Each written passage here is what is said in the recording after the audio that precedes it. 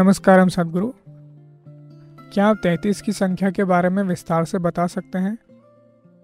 मुझे पता है कि यह हमारे जीवन में एक महत्वपूर्ण संख्या है और अगले महीने अगली पूर्णिमा को मैं 33 साल का होने जा रहा हूँ। और मुझे पता है कि ईशा योगा केंद्र में 33 से कम उम्र के लोगों के लिए एक विशेष साधना दी जा रही है। तो मैं ये जानना चाहता था कि इस उम्र को पार करने का मेरे आध्यात्मिक मार्ग में क्या महत्व है।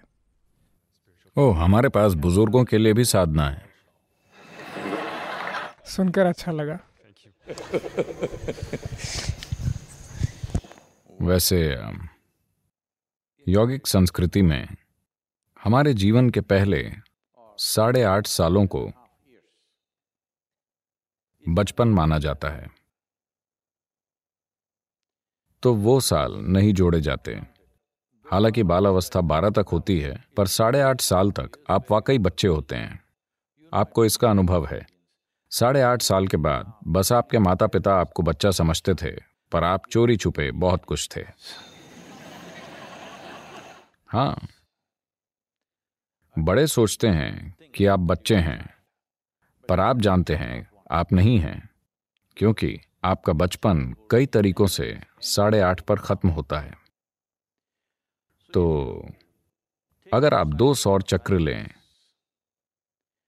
जो 24 साल से थोड़ा कम होता है और उसमें 8.5 साल जोड़ दें, तो ये 32 और 3/4 साल या कुछ ऐसा हो जाएगा। 32 साल और 7 महीने, ऐसा कुछ। सटीक गणना हम कर सकते हैं, पर यह लगभग 33 साल होता है। तो जब ये 2 चक्र समाप्त होते हैं, बाल अवस्था को छोड़कर जब यह समाप्त होता है, तो एक संभावना होती है।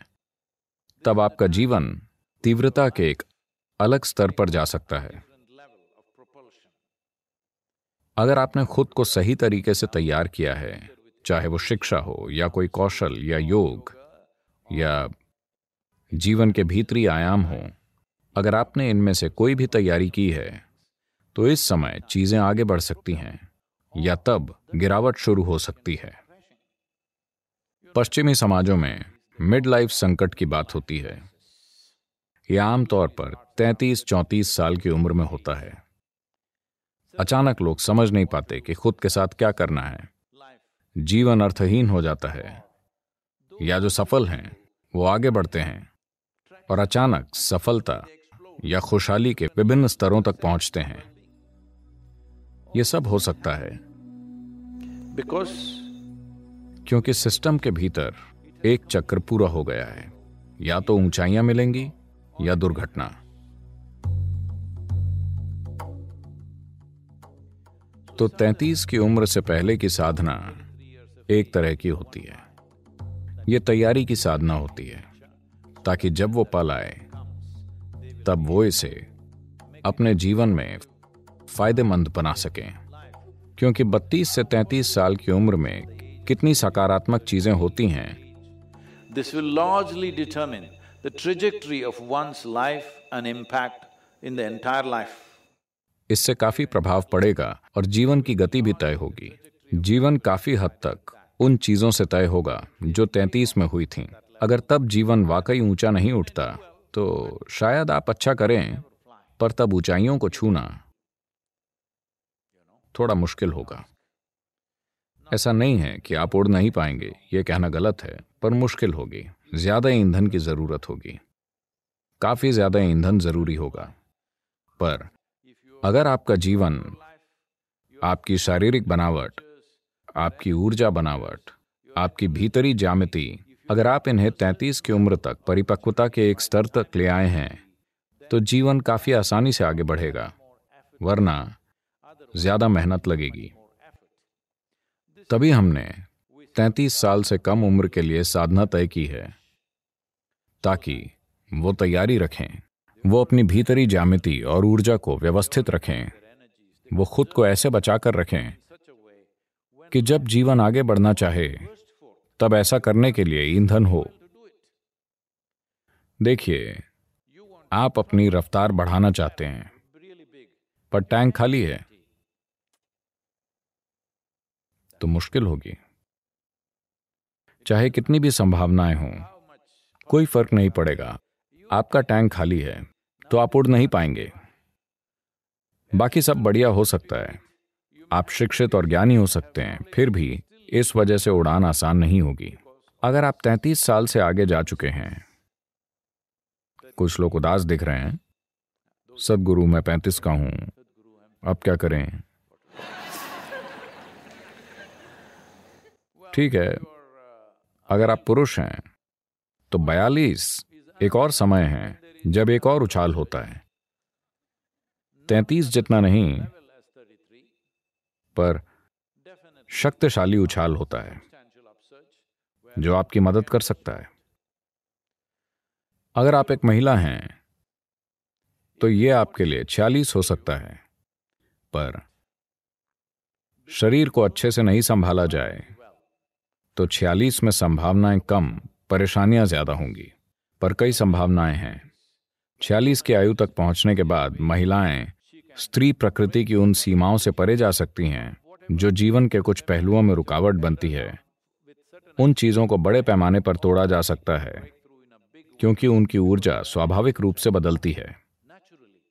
मैं प्राकृतिक मदद की बात कर रहा हूं, न कि ये कि व्यक्तिगत लोग क्या करेंगे। लोग इन चीजों के बावजूद आगे बढ़ सकते हैं, वो अलग बात है, पर कुदरती रुझान ऐसा होता है। तो इन दोनों से चूक जाने पर फिर 60 की उम्र में उम्मीद है।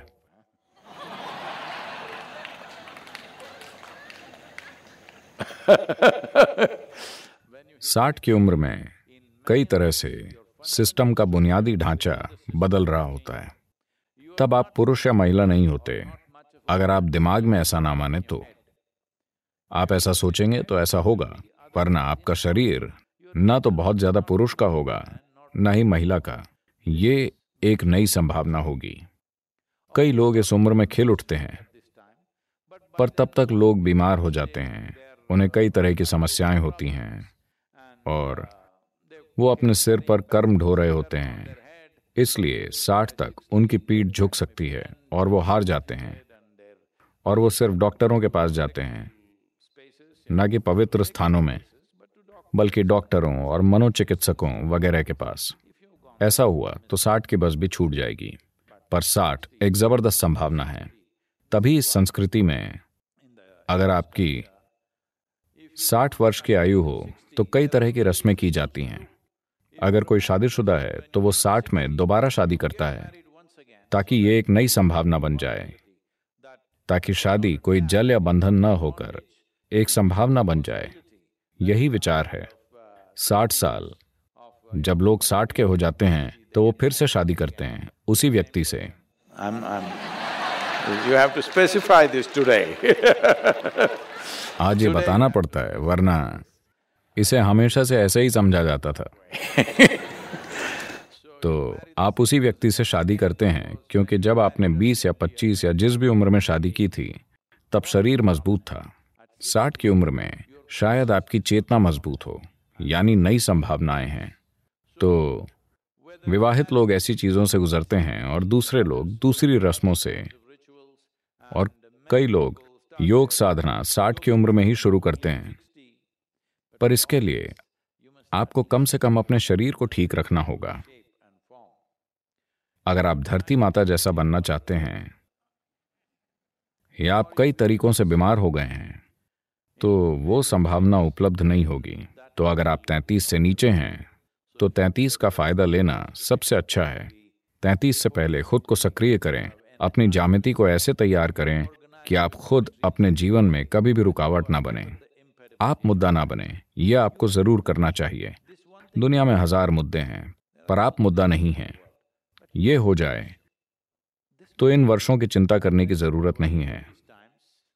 33, 34, 35 किसी भी समय उड़ान संभव है। सॉरी, क्या मुझे सारे नंबर बोलने चाहिए?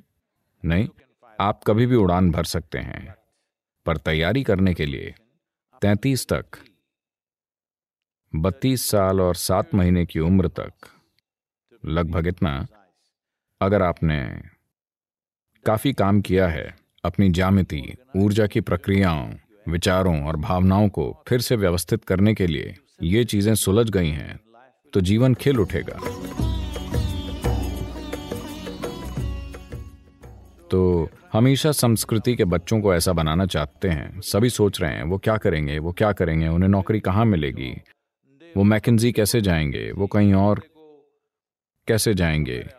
वो उन जगहों पर नहीं बल्कि बेहतर जगहों पर जाएंगे, क्योंकि जिस तरह से वो अपनी ऊर्जाओं को और ज्यामिति को व्यवस्थित कर रहे हैं, हमें उन्हें 18 या 20 की उम्र में छोड़ना पड़ता है। जैसे ही वो घर जाते हैं, अगर माता पिता उन्हें परेशान नहीं करते हैं, मुझे आशा है कि वो नहीं करेंगे, क्योंकि उनमें अपने बच्चों को संस्कृति में भर्ती करने की बुद्धि और साहस था, पर वो ज्यादा चिंतित हो जाते हैं। तुम 20 के हो गए हो, तुम्हारे पास सर्टिफिकेट नहीं है, तुम क्या करोगे? मैंने हाल ही में कहा था कि पिछले 60-70 वर्षों में पहली बार आपके चेहरे पर एक सर्टिफिकेट होना जरूरी हो गया है, और ये बेवकूफ सर्टिफिकेट दरवाजे खोल रहा है। वरना मानवता के इतिहास में कभी किसी सर्टिफिकेट ने द्वार नहीं खोले, बस लोगों की योग्यता ने ही द्वार खोले हैं। फिर से दुनिया वहीं जा रही है। कई बिजनेस या कंपनियां आपका सर्टिफिकेट नहीं मांग रही हैं, वो बस ये पूछ रही हैं कि आप क्या कर सकते हैं या आपने अब तक क्या किया है। और ऐसा ही होगा। अगर आप 33 की उम्र तक अपने सिस्टम में तालमेल लाने में काफी समय लगाते हैं, तो वो पल आने पर स्वाभाविक रूप से संभावनाएं खुलती हैं और कई चीजें संभव होती हैं। पर खुद को बहुत जल्दी थकाना भी नहीं चाहिए, ये जरूरी है। अभी खासकर अमेरिकी लोग आकर मुझसे कहते हैं, मेरा बेटा 11 साल का है, वो अभी से ही एक कंपनी का सीईओ है।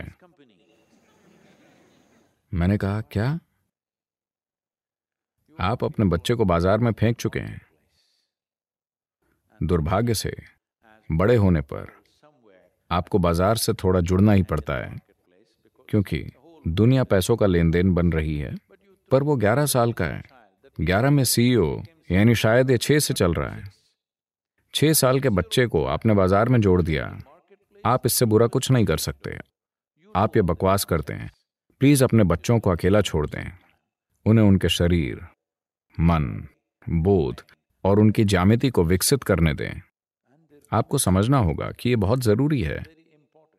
बाहरी दुनिया में कुछ महत्वपूर्ण तभी होता है जब आपकी बनावट में तालमेल हो और आपके अस्तित्व की ज्यामिति में टकराव ना हो। अगर ऐसा ना हो तो आप बहुत कुछ कर सकते हैं, पर सिर्फ टकराव और परेशानी ही होगी।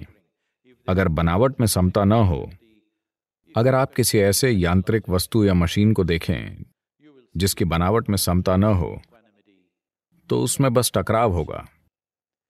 आपको समझना चाहिए, बाहरी संसार, चाहे वो आकाशगंगा हो या सौर मंडल या ये शरीर, ये सभी मशीनें हैं। सब ज्यामिति से तय होता है। ज्यामिति में जितना तालमेल है, उतनी ही आसानी से मशीन काम करेगी, वरना टकराव होगा। जब टकराव होता है, तब जितनी तेजी होगी उतनी परेशानी होगी। ऐसा हो रहा है। दुनिया में सफल लोग जो तेजी से जीवन जी रहे हैं, वो असफल लोगों की तुलना में बहुत ज्यादा दुखी हैं। हालांकि अगर आप जीवन में असफल होते हैं, तो आप बीच पर घूमकर मजे ले सकते हैं, क्योंकि समय है। असफलता की यही खूबसूरती है, तब समय होता है। अरे ये कौन है? मुझे पता नहीं था कि ऐसे इतने लोग हैं। सफलता की समस्या यह है कि सफल होने पर समय ही नहीं होता। तो आपको सुपर अलर्ट बनना होगा, तभी आप पूरी तरह जीवंत बनेंगे और हर पल जीवन का स्वाद जान पाएंगे। वरना आप एक ज़ॉम्बी बन जाएंगे। आपके सिर में कुछ चीजें चलती रहेंगी जो कि जीवन नहीं है।